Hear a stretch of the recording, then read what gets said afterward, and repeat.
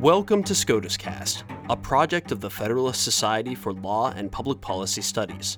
Our contributors join us from around the country to bring you expert commentary on U.S. Supreme Court cases as they are argued and decisions are issued. The Federalist Society takes no position on particular legal or public policy issues. All expressions of opinion are those of the speaker.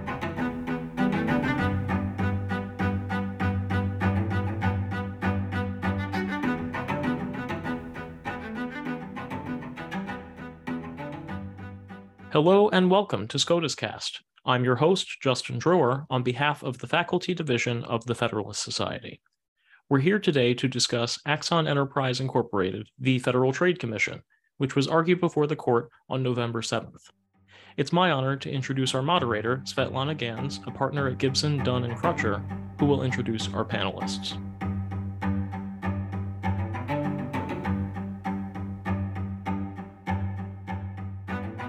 Thank you all for joining us. I first wanted to introduce our amazing panelists and then talk a little bit about the case and answer some questions that we prepared. So with that, I'll get started. Our panelists today are Ron Cass, who's Dean Emeritus of the Boston University School of Law and President of Cass & Associates. He is also Senior Fellow at the C. Boyden Gray Center for the Study of Administrative State. He is a member of the Council of the Administrative Conference of the United States and has received several presidential appointments spanning Presidents Ronald Reagan to Donald J. Trump. As a law professor, lecturer, and scholar, Dean Cass has been teaching and writing about a wide array of legal issues on topics such as administrative law and regulation, antitrust, and constitutional law. He has published more than 140 scholarly books, chapters, articles, and papers, including a leading casebook on administrative law. Dean Cass, thank you so much for being here. Next, we have Henry Hsu. He is a partner at the law firm of Bradley, Arendt, Bolt, and Cummings. He has more than 20 years of experience litigating disputes involving antitrust, intellectual property, and technology. His background includes more than 6 years at the Federal Trade Commission, where he and I were colleagues. During his time at the FTC, he held several senior leadership positions, including trial lawyer in the Bureau of Competition's litigation group, which is a specialized unit responsible for litigating anti-competitive mergers and acquisitions. He also served as an attorney advisor to Commissioner Roche, as well as to Chair Ramirez. So Henry, thanks so much for being here. Next, we have Ashley Baker, who is the Director of Public Policy at the Committee for Justice. Her focus areas include the Supreme Court, technology, and regulatory policy, as well as judicial nominations. Her writings have appeared in Fox News, USA Today, Boston Globe, The Hill, among many others. Ashley is an active member of the Federalist Society, where she serves as a member of the Regulatory Transparency Project Cyber and Privacy Working Groups, as well as other affiliations of FedSoc. Ashley has worked closely on the efforts to confirm Justices Neil Gorsuch and Brett Kavanaugh. During the Kavanaugh confirmation in particular, she wrote extensively on his record as a federal judge on the DC Circuit, focusing on administrative law and free speech. Ashley, thanks so much for being here. All right, so with that introduction, I would like to dive into the case that we will be discussing today, Axon versus Federal Trade Commission. The issue before the court is whether a party subject to an agency administrative proceeding, here Axon, has a right to sue constitutional challenges to the agency in federal district court prior to the conclusion of an agency administrative proceeding. This case arises from Axon's acquisition of a small competitor in 2020. The FTC began investigating this transaction. After an 18-month antitrust investigation, Axon offered to divest the acquired assets and walk away from the transaction. The FTC rejected this offer and proposed an alternative settlement, which Axon refused. Rather than agreeing to the settlement, Axon sued the FTC in federal district court in Arizona. Axon challenged the DOJ and FTC clearance process and the FTC administrative law judge's authority to preside over the administrative case, given their so-called impermissible dual layer of cause removal restrictions and the constitutionality of the FTC structure, which Axon claimed violated the Fifth Amendment due process by combining investigative, prosecutorial, adjudicative, and appellate functions, which according to Axon has resulted in a 25-year win streak in its administrative court. The district court dismissed Axon's complaint for lack of subject matter jurisdiction and denied Axon's motion for preliminary injunction as moot. On appeal, the Ninth Circuit in a 2-1 decision in a 3-judge panel affirmed the district court's decision. The Ninth Circuit held that Axon must wait until exhausting the administrative process at the FTC to have its day in federal court. However, the majority opinion emphasized that Axon's serious concerns about how the FTC operates, quote unquote, should not be discounted. After the Ninth Circuit denied Axon's petition for rehearing en banc, Axon appealed to the US Supreme Court, presenting both jurisdictional and constitutional questions. The Supreme Court denied to take up the constitutional issues related to the FTC structure and procedures, but granted the cert only as to the jurisdictional question. So fast forward, and here we are. I wanted to turn to Ashley and Henry to discuss, please, the key legal arguments presented at the Supreme Court. Ashley, I could start with you, please. Sure. Thank you. And thank you for hosting Svetlana, and thank you to the Federalist Society for having us all here today. As Svetlana had just mentioned, the question that's actually before the court currently is a pretty narrow one. They declined to take up review on the broader questions regarding the structure of the agency and the ALJ question, but did grant the jurisdiction stripping question. But whether or not essentially the numeral rules under section 1331 apply, which gives jurisdiction to federal courts when appealing cease and desist orders. But sorry, it gives rules to the federal courts for appeals, and then there's the FTC Act. Specifically under the FTC Act, you have the provision that gives for the cease and desist orders, they go to courts of appeals instead of to federal district courts. So, the case is really about, or the narrow question, at least that's being presented, is really about whether or not those normal rules of procedure apply, or whether there's some sort of an exception because of the language of the FTC Act that discusses the agency's jurisdiction in hearing these sorts of claims. One side of that argument is no, and also ALJs can't. It was a bit stacked for ALJs to hear the constitutional claim against them to begin with, but also that is the proper role of a federal courts of appeals to decide, what do agencies do? What can agencies do under the Constitution? The agency can't really decide that by design. So that's kind of the core of the first argument. I know there's a lot of various arguments in here and a lot of various moving pieces outside of it. So I'm going to actually stop there, and then we can keep going and discuss the broader circumstances surrounding the case. Great. Thanks so much, Ashley. Henry, anything to add in terms of the questions presented for the Supreme Court? Sure. So first of all, thank you, Svetlana and the Federalist Society for having me today. So to answer your question, I guess, and this is something that comes up in the colloquy with the justices, is sort of what's the source, right? What's the argument for jurisdiction? Do we just look at the text of Section 5 of the FTC Act, Section 1331, Section 704? Is that how we answer this, or is there something else? And obviously, Axon took the position, well, there's nothing in the text that says one way or the other. So let's instead look at these so-called Thunder Basin factors, which were also, more recently applied in another case called Free Enterprise. And under those three factors, we win. If we wait, we don't get meaningful review. What our challenge is collateral to the agency, adjudication. And then last but not least, sorry, I'm just blanking on the last one. And and then the claims that we're bringing are outside the agency's expertise. So that's really, Axon's argument. And, the Solicitor General came back and said, well, no, actually, we answer this from the statute and specifically from the Administrative Procedure Act, under 704, which says that, look, when you're in this special agency adjudication environment, the only way you get judicial review is after you get a final agency action, and then that goes to a court of appeals. So that's kind of what I would add to that. Okay, great. Dean Cass, anything from you on just the questions presented? Well, the great thing about listening to this argument is it's like you're at an oral version of a final exam in Fed court, because what a lot of the back and forth is between the attorneys and the justices is about particular cases, how the cases apply, what the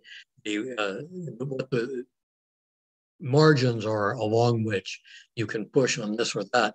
But the big issue here is whether there is something different about this case from the sort of cases where the plaintiffs have been told you have to wait, you can't bring this yet. And the argument by Paul Clement, who is arguing on behalf of Axon, is yes, this is different. It's different because what I'm looking for here is relief that the agency can't give. The agency can't give it in part because it involves a statute outside the agency's purview, and the agency can't give it because essentially it would involve having to reconstitute at least part of the agency, part of the personnel there in ways that the agency is unlikely to have any inclination to do or any ability to do. So those are the sort of big issues that are teed up on front in the case. Thank you all for that. So in terms of the questioning from the justices, maybe we could start with Henry and then Ashley and Dean Katz. Any Q&A that struck you or that particularly interesting to you in terms of where the court might be heading in this case? Henry, I'll turn it over to you first. Thank you. So kind of picking up on Dean Cass's point, right? I mean, this really was like a federal court's exam. And so many of the recurring questions were about that standard. How do we come to the result you want? Is it just a textual argument, looking at Section 5, looking at Section 704, looking at 1331, or do we apply Thunder Basin? And if so, if it's Thunder Basin, how do they come out? Do you have to win all of the factors or not? So that was kind of a recurring theme in the argument is what's the source? How do we operationalize this standard and make it so that it's not just about your case, but it's about other people who may have grievances with the way an agency is constituted or the way it runs things. So I'll add to that. I mean, in terms of what some of the individual justices focused on and the questions they asked, and Henry's absolutely right. It was mostly about whether or not you have to meet those factors, or is this a straightforward application? Just looking at Section 5, just looking at Section 1331. For Justice Gorsuch specifically, he thought that 1331 itself was enough really to resolve this. It seemed like in his question, he was asking why not. Congress was silent on the rest of this. Why do we not apply the usual rules of federal jurisdiction here? Roberts and also, a couple of the justices all brought up Free Enterprise Fund.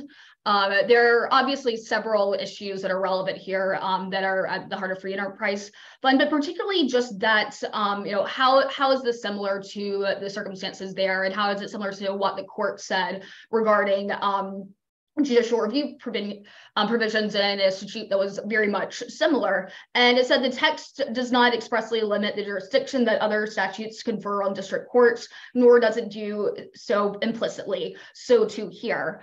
I think the first justice to really kind of cut to the chase with that question right at the beginning was Justice Thomas, but it's definitely a recurring theme, and it's notable too. Chief Justice Roberts wrote the majority opinion in that case. And actually he adopted a lot of the reasoning from a dissent that then Judge Kavanaugh wrote on the DC Circuit in this case as well. But it was also notable too that a lot of the back and forth between the justices was, do we even need to get to Thunder Basin? It wasn't, does this strip them of jurisdiction? Does this strip federal courts of jurisdiction here? It was actually kind of, a step, if you consider that a step higher, a step lower, it was, didn't even quite reach that question. So they seem pretty decided about, what's in the text of 1331 and that the FTC Act does not take jurisdiction away from federal courts here. I do think that some of the justices signaled, to the extent you can take things away from oral argument, a concern about the degree to which they were going to allow interference with the usual agency process going all the way through. Certainly, Justice Kagan repeatedly came back to other analogies, other issues, other settings in which you might be seeking review of an issue along the way. Some of the other justices were more concerned about the broader questions that underlie the case, which weren't, the cert was not granted at this point on those questions, but they clearly were in the minds of some of the justices, Justice Thomas, Justice Alito, Justice Gorsuch, seemed to be asking questions that showed attention to those, concern about the importance of those issues.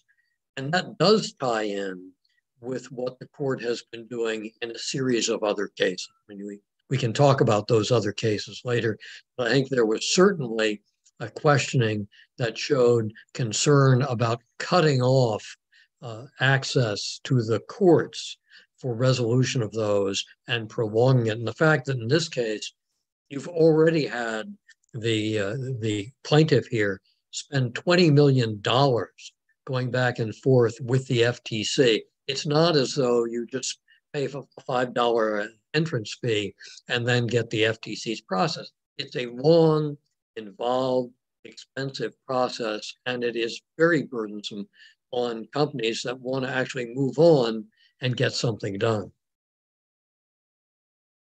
If I could just add to that, another justice who kind of was worried about whether these types of actions would essentially be tantamount to, to a district judge managing what's going on with the, inside the agency was Justice Jackson. She used the word superintend a couple times. So definitely that, on the side favoring the government, there's that concern. But then on the side favoring Axon, there's the point, well, look, these are very weighty constitutional questions. Why not? What's the argument against getting them addressed up front ahead of time? So. Yeah, and on that note, I found it telling the Solicitor General, he seemed to concede that the FTC couldn't make the decision anyway on the merits as to the constitutionality of the process and the appointments of the ALJ, and rather that they would inform other decision makers on kind of the process and the procedure, but not necessarily take that up and make a decision on the merits. I thought that was interesting, especially given the overlay between DOJ and FTC jurisdiction on the merger side, and how there is kind of a lack of transparency and perhaps some perceived due process issues with kind of the coin toss that happens with respect to jurisdiction on the antitrust merger side. So very, very helpful discussion. I wanted to ask a related question as to the Standard Oil case that was raised a few times in the oral argument, where the argument was made that Standard Oil stands for the proposition that a litigant can wait until the very end and then go to district court after the administrative procedure is done. So Dean Cass, any thoughts on the Standard Oil case and how that plays into the analysis here? Standard Oil involved a very different sort of issue. It involved an issue that was really integral to the case and the decision that the FTC was making. In this case, you have it's a set of issues that are raised that are entirely outside what the FTC is going to go and look at in its proceeding. And that, I think, was the core of the argument that was being made about Standard Oil by Paul Clement. It really was that Standard Oil doesn't apply in a case like this. All of the reasons in Standard Oil for waiting, letting the process go forward, letting them grapple with the issues, grapple with the arguments, are missing here because there is nothing the agency has to really add to this They can offer their thoughts about it, but they don't have expertise on the sort of issues that are being raised about the constitutionality of the structure. They don't have something to argue that nothing of what is being argued here is specific to the claims being made by Axon. Nothing is specific to the particular issues that would be before the FTC if the case went forward. And I think that that is a compelling argument. I understand why justices are concerned about interrupting the process, why justices are worried about letting claims go forward that might not need to be addressed. I think in a case like this, though, when you have a very long, very costly, very drawn out process, which has repeated parts of it, and don't forget here, Axon offered to drop the entire acquisition that started the case, and the FTC said, no, you can't even, we won't even let you not do what you started to do. You can't either go forward or go backward. You just have to stick with us so we can smack you around a bit. I mean, that does give a different flavor to the case than you had in the Standard Oil case, which again, we're looking back 42 years ago to Standard Oil. So it may be, even if that case came up today, you wouldn't get the same answer, but clearly it involves a different scenario. Interesting. Also, sorry. Oh, I was just to say, Axon's complaint about the FTC was never that its proceedings are too costly and annoying. I mean, that is obviously a really big problem, and I would agree with them that it keeps that is a barrier to meaningful judicial review, which has to be prompt because a lot of these companies don't make it to the end of these Part 3 processes. A lot of them can't make it through there. I think at one point when the justices asked what percentage of cases were settled, which I think makes that point pretty well, but I didn't see until this morning. So Axon's reply brief in the petition stage, it had this great couple of lines I think are a really good counter argument, or as best as you can make it to the Standard Oil argument, which it says that the government dismisses this, the expense and annoyance of litigation as simply, quote unquote, part of the social burden of living under government. That is an argument only the government could love. It also misses the point, which I think really sums it up. I mean, it's not really even relevant here necessarily, because I mean, that was never Axon's argument to begin with. Henry, any kind of responses or thoughts from you on the Standard Oil case or just process at the FTC generally? Yeah, no, I would agree with Dean Cass that I don't think Standard Oil is really, it's not on all fours. I mean, it is an APA case. It stands for the very simple proposition that a decision to prosecute is not a final agency action. And so while you may have complaints about the product of that decision, for instance, maybe there was internal argument among the staff about the theories, that's all going to come out in your litigation. It's all going to come out at the hearing. And so you can challenge those kinds of, defects, as part of the, petition for review to a circuit court. But that's not what this is about. Now, I do have some points I want to make about the FTC uniquely, and I can kind of push them towards the end or no, go ahead. That's fine. Yeah. Something.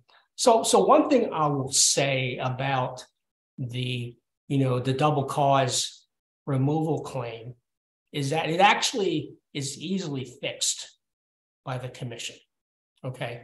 So yes, the commission has no power to interpret a statute governing ALJs, but it can easily substitute a commissioner as the presiding officer, replacing the ALJ, right? And the commissioner herself, under Humphreys, would be constitutionally legitimate. And so that would have been easily solved. And in fact, there's a recent example involving my former boss, Tom Rush. He was actually designated by the commission to be the hearing officer, the judge, if you will, in the Inova Health Prince Williams merger litigation. So it can be done. It could have been done here to avoid this argument about the double cause removal. It is, however, let me speak as a former commissioner of a different agency. It is a costly way of fixing the problem to substitute commissioners doing this. Not only that, when you have, and the FTC is a good example right now, there are some tensions within the ranks of commissioners and different viewpoints. And so the process of selecting one to overhear this is not without its own costs and problems. I think it is more likely that the fix is going to end up being changing the terms under which ALJs serve and changing them in a way that is very different than ALJs have been arguing for over the last 50 or 60 years. So I think that while you're absolutely right, it is possible. I think it is both costly enough and fractious enough to be unlikely. Yeah, I agree with you that it is kicking the can down the road, right? It's still going to have to be dealt with at some point. But I think if we're talking about statutes, right, if we're talking about Section 5 makes no mention of administrative law judges. The decision maker is the constitutionally legitimate commission. And it is the commission's order that actually ultimately gets reviewed by a circuit court.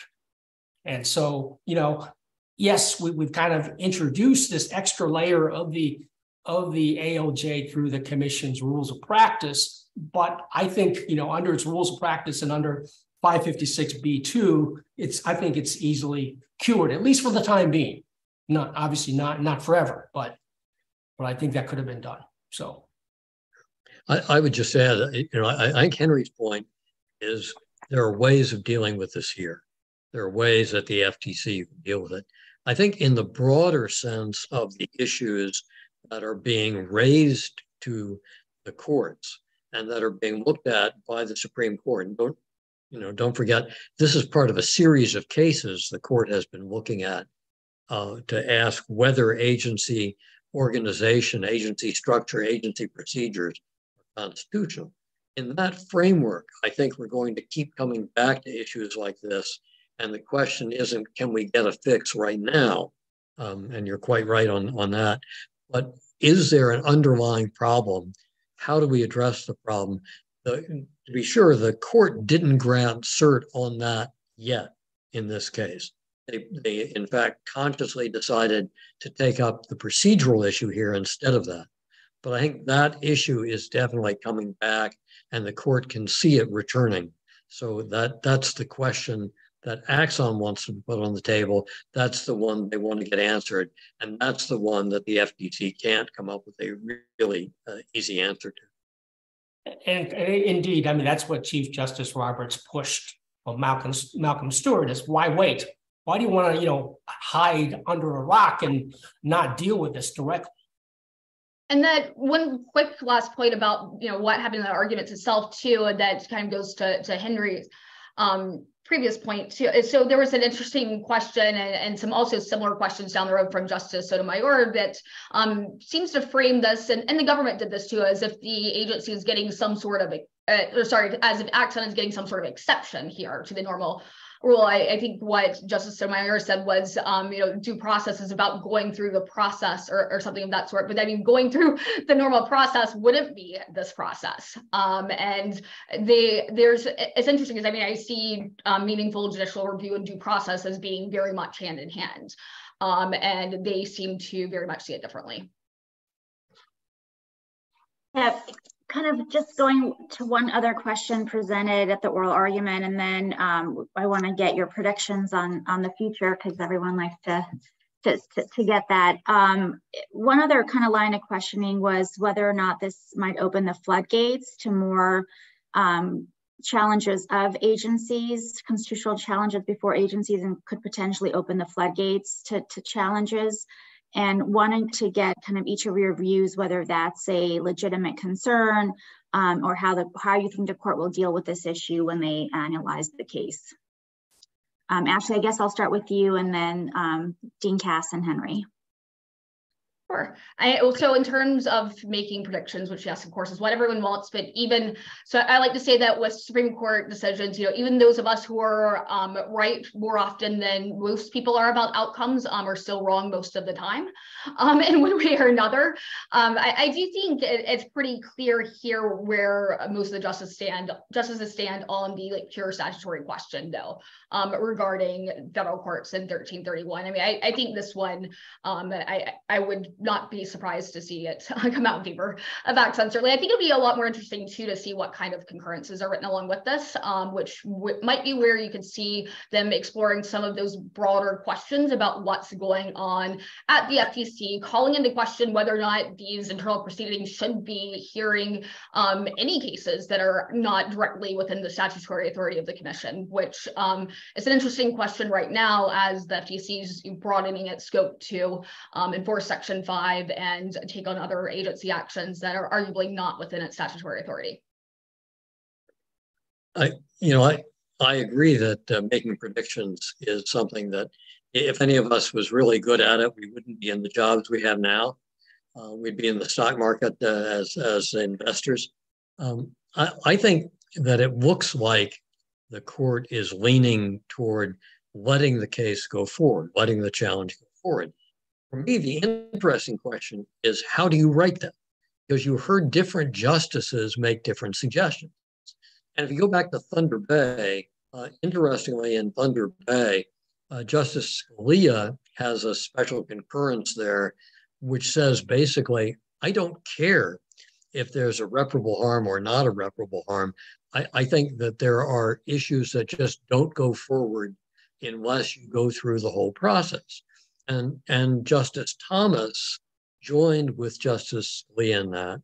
And so the question is, how much reservation is there about letting the ordinary case go forward? How do you write it up so you distinguish this from the ordinary case? How do you let important structural questions go forward on which the agency has nothing to add, on which there is nothing that the agency will do? And it's not as if you have an officious interloper who just says, I have an idea. It's not like this is a project for a class at a law school to challenge this. This is a real issue for real companies that have this problem on their plate. Axon is such a company. It's not a question of standing the usual sense. So I think the court will find a way, but I'm interested in saying exactly what grounds they articulate distinguish this from the run-of-the-mill case. Yeah, and I think, definitely several of the justices were struggling with how does Axon's case stack up with other cases.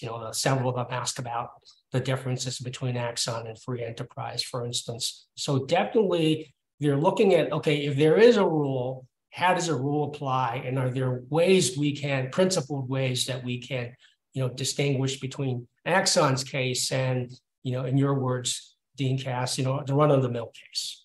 So I think that's certainly a struggle. So here's where I come in with my other sort of FTC-specific observation, which is I do think that Axon, in one sense anyway, may not be the perfect case to decide this, because Axon's, what they call the clearance or black box claim, it's unique, right? It's unique in a sense that Axon actually has an alternative, a concrete alternative to point to. Look, we could have been sued by DOJ and we could have been before an Article III judge right away. And that's what you're denying us, right? So I think most litigants may not have that. They may have other claims about kind of the legitimacy of the administrative process, but they're not going to have this concrete alternative. And so in that respect, Axon may be difficult, may require more work to distinguish or to kind of harmonize with the other fact patterns that are out there. Interesting. So kind of going to the question on kind of how this might impact administrative litigation at the FTC going forward. Henry, you mentioned that there are other cases out there where they also might have otherwise have the choice to go before DOJ if it wasn't for this alleged black box clearance process. It's the Juul Altria case and the Illumina Grail case. So I wonder in particular how this case might impact those cases as they are going through the administrative litigation process at the FTC. So actually, maybe I'll start with you, and then Dean Katz and Henry, just query on the pathway forward for those cases in light of the Axon case. Well, to be honest with you, I am struggling with what to say about Juul Altria and Illumina Grail, right? Because certainly Illumina Grail, the FTC lost, right? So it kind of cuts against the argument that, well, we don't like ALJs because they're under the thumb of the commission, and commission always wins when you have an ALJ. That's not true. That's not what happened in Illumina Grail. And then my other point would be, if you look at Section 5, the final product, the final agency product that is reviewed by an appellate court is a commission's opinion. It's not the ALJ's opinion. And the commission, actually, the standard is de novo review when it reviews an ALJ's initial decision. So query whether it really does anything to some of these pending cases. I mean, certainly the claims haven't been raised. That's one thing. But again, at the end of the day, these are commission opinions that are being reviewed. And so I struggle with kind of answering your question about what it does to other, FTC cases. Now, I will have another point that I'll reserve for later, but that's what I would say. I thought Henry was going to say that the Juul case went up in smoke, but I guess he had a different take on it. Well, I like your choice of words. In the Altria Juul case, the ALJ actually ruled in favor of the parties and against the agency, and now that case is being appealed to the full commission. Ashley, did you want to opine on kind of the ramifications of this case for others in administrative litigation? Sure. So, I mean, I would say we probably won't get a decision in this case either until like 7 months from now. And those cases, both are on their way to being appealed before the commission. One has already been heard. I mean, I think we'll have some sort of answer on what the commission decides. As you said, the commission itself does ultimately decide, and not the ALJ. We should probably have that well before we would have an opinion here. However, I do think that there are broader implications for just any of the litigation regarding the agencies. So as the justices are considering Axon and they're considering Cochran, they're also considering these procedures and processes and saying, hey, wait, the ALJ just ruled against the commission and complainant authorized not once, but twice for the first time in 25 years in the past couple of months. What's the point of even having this internal process? And that's outside the scope of the question, but that doesn't mean that we couldn't see some sort of, concurring opinion, some sort of commentary on that. Although it is odd that when a case raises the fact that that the commission has not had an adverse ruling in 25 years, and you get two while these cases are pending before the courts, people may look at it as something that has at least a little bit of strategy to it. But that may not explain what's going on actually at the agency, but I think that will be something that people will be at least a little suspicious of. But also you have this in the context of changes at the agency itself that make the agency much more aggressive along a number of margins than it has been in my lifetime. And which goes back longer than anybody else's here. So I think there are a lot of things that will cause people to be skeptical about what the agency is doing and how it's doing it. And you'll have a lot more hard look at agency procedures with the FTC than you have had for quite some time. Yeah, I have to agree with that. Certainly, we've seen the motions for recusal, for instance, right? Because we do have a very aggressive agency right now. So it's not that these kinds of claims won't be considered. That's for sure. I think it may be, Svetlana, that there is more impact on what's happening elsewhere than there will be even on what's happening at the FTC. Because if you look right now, there are a lot of cases that are going through the process of being filed, being constructed, being reviewed in court that challenge the adjudicative processes at a variety of different agencies. You have the FTC, you have the SEC, you had the companion case, the Cochran case, argued the same day in the Supreme Court. You have challenges being made to the agency interpretation of the scope of their own authority, to the agency's ability to actually have deference on its construction of its own jurisdiction. A lot of different margins are going on at once. And I think you see a lot of that driven by the Supreme Court's skepticism about the procedures that have been used at agencies and the nature of the appointment processes at different agencies. I agree. And I would just add to that too. I think you'll see more defendants just bringing cases in federal court challenging the constitutionality of the agency and the processes, given how aggressive both the FTC and the SEC, as well as these other agencies and cases that you just mentioned, given how aggressive they've been in their enforcement actions, particularly, I think we could see that, and it'll probably create a little bit of a mess, I think, at first too. And there are a lot of these cases. Yeah, and there's certainly a lot of challenges right now to the FTC in terms of both administrative litigation and other, just the constitutionality of the structure of the agency. You have the Walmart motion to dismiss in that case, among others. Henry, I don't know if we got to hear from you on your prediction on how the Supreme Court might rule in this case, given your earlier stint as the FTC's chief litigator. I want to get your sense on where you think the Supreme Court will go here. Yeah, no, I think it's likely that the majority of the court will decide in favor of Axon, in favor of this kind of challenge. My only concern or caveat is I do think that Axon's claim is quite different, because at least for its, black box clearance claim, there really is an alternative. They can really say, look, if we had our druthers, we would be before an Article III judge right now, right? And that's what they want. They don't want to be before some illegitimately appointed administrative law judge. And so I think that's what they have that other litigants won't have, which is this clear alternative. We could have been sued by DOJ. We could have been, in federal court instead.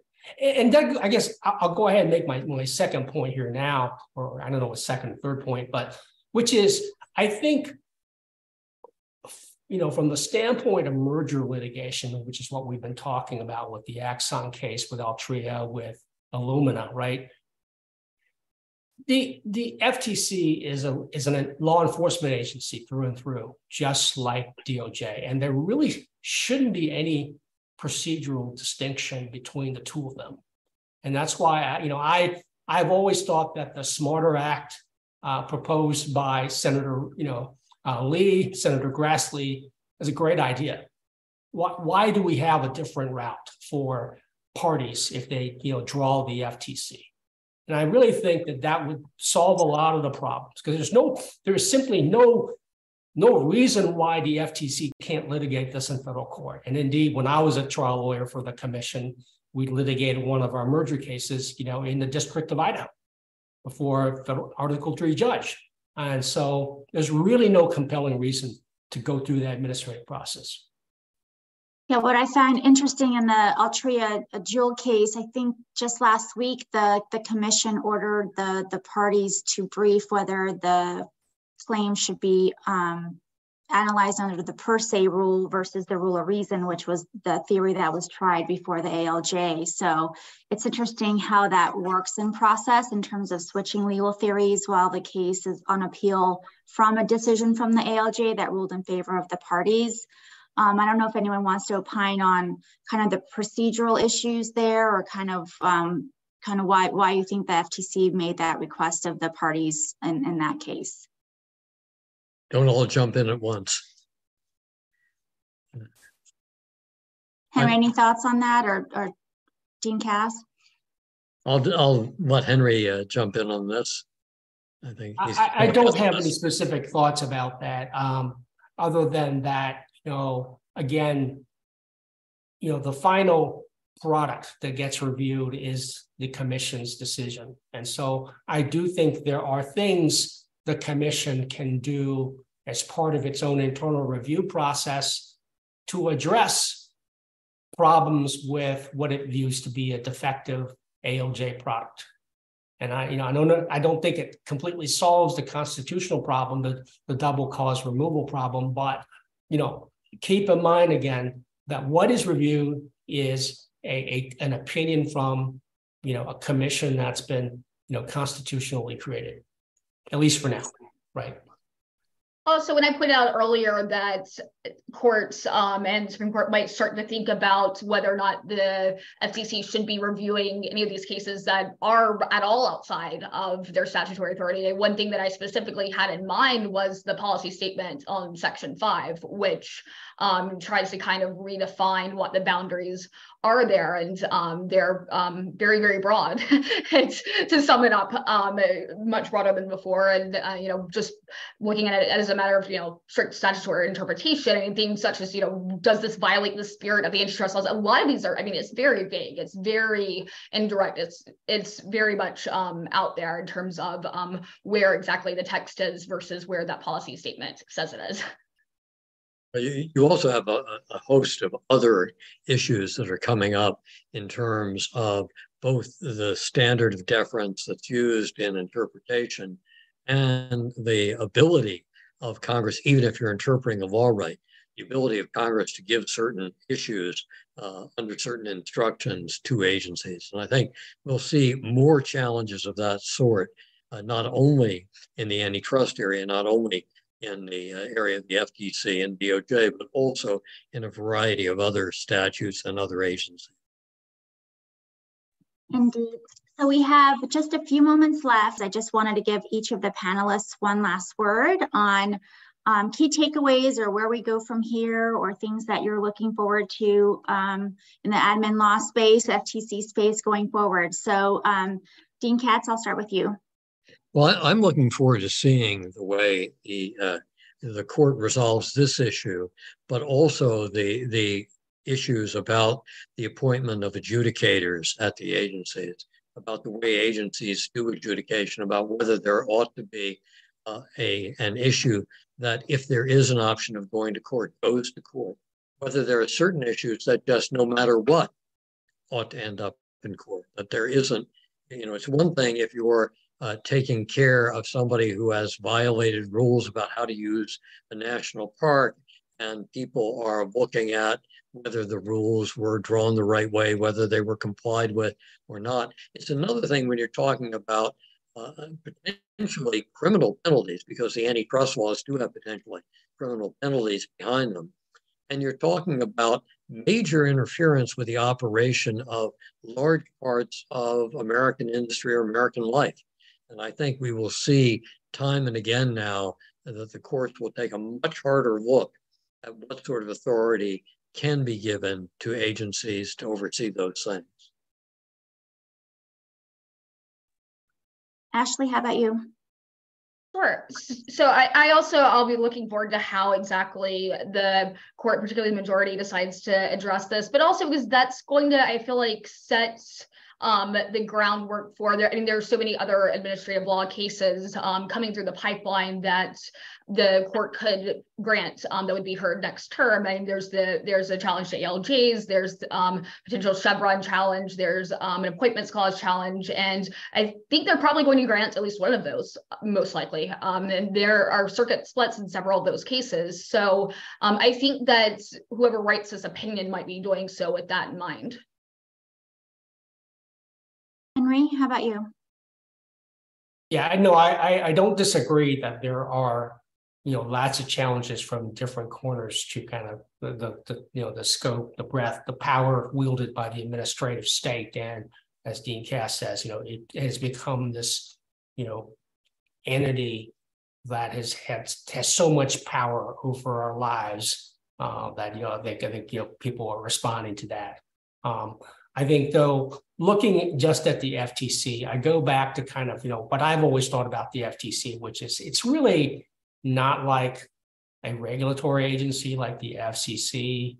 It is a law enforcement agency, more like DOJ. And, at least I kind of envision that maybe that through all this, after all the dust settles, we still have a law enforcement agency that has, is able to, kind of carry out these important missions of competition and consumer protection, and maybe doesn't do a lot of rulemaking, for instance, that is much more, undemocratic. And, so. All righty. I may have to quote you on the undemocratic on the rulemaking, given that there's now a preference for rulemaking over law enforcement, but we could talk offline about that. Thank you for listening to this episode of SCOTUS Cast. SCOTUS Cast is a project of the Federalist Society, a not-for-profit educational organization of conservative and libertarian law students, law professors, and lawyers, founded upon the principles that the state exists to preserve freedom, that the separation of governmental powers is central to our Constitution, and that it is emphatically the province and duty of the judiciary to say what the law is, not what it should be. Don't forget to subscribe to our podcast series, including SCOTUS Cast and Practice Group podcasts, on iTunes or Google Play. For an archive of past podcasts, as well as audio and video of past Federalist Society events, please visit our website at fedsoc.org/multimedia. That's fedsoc.org/multimedia.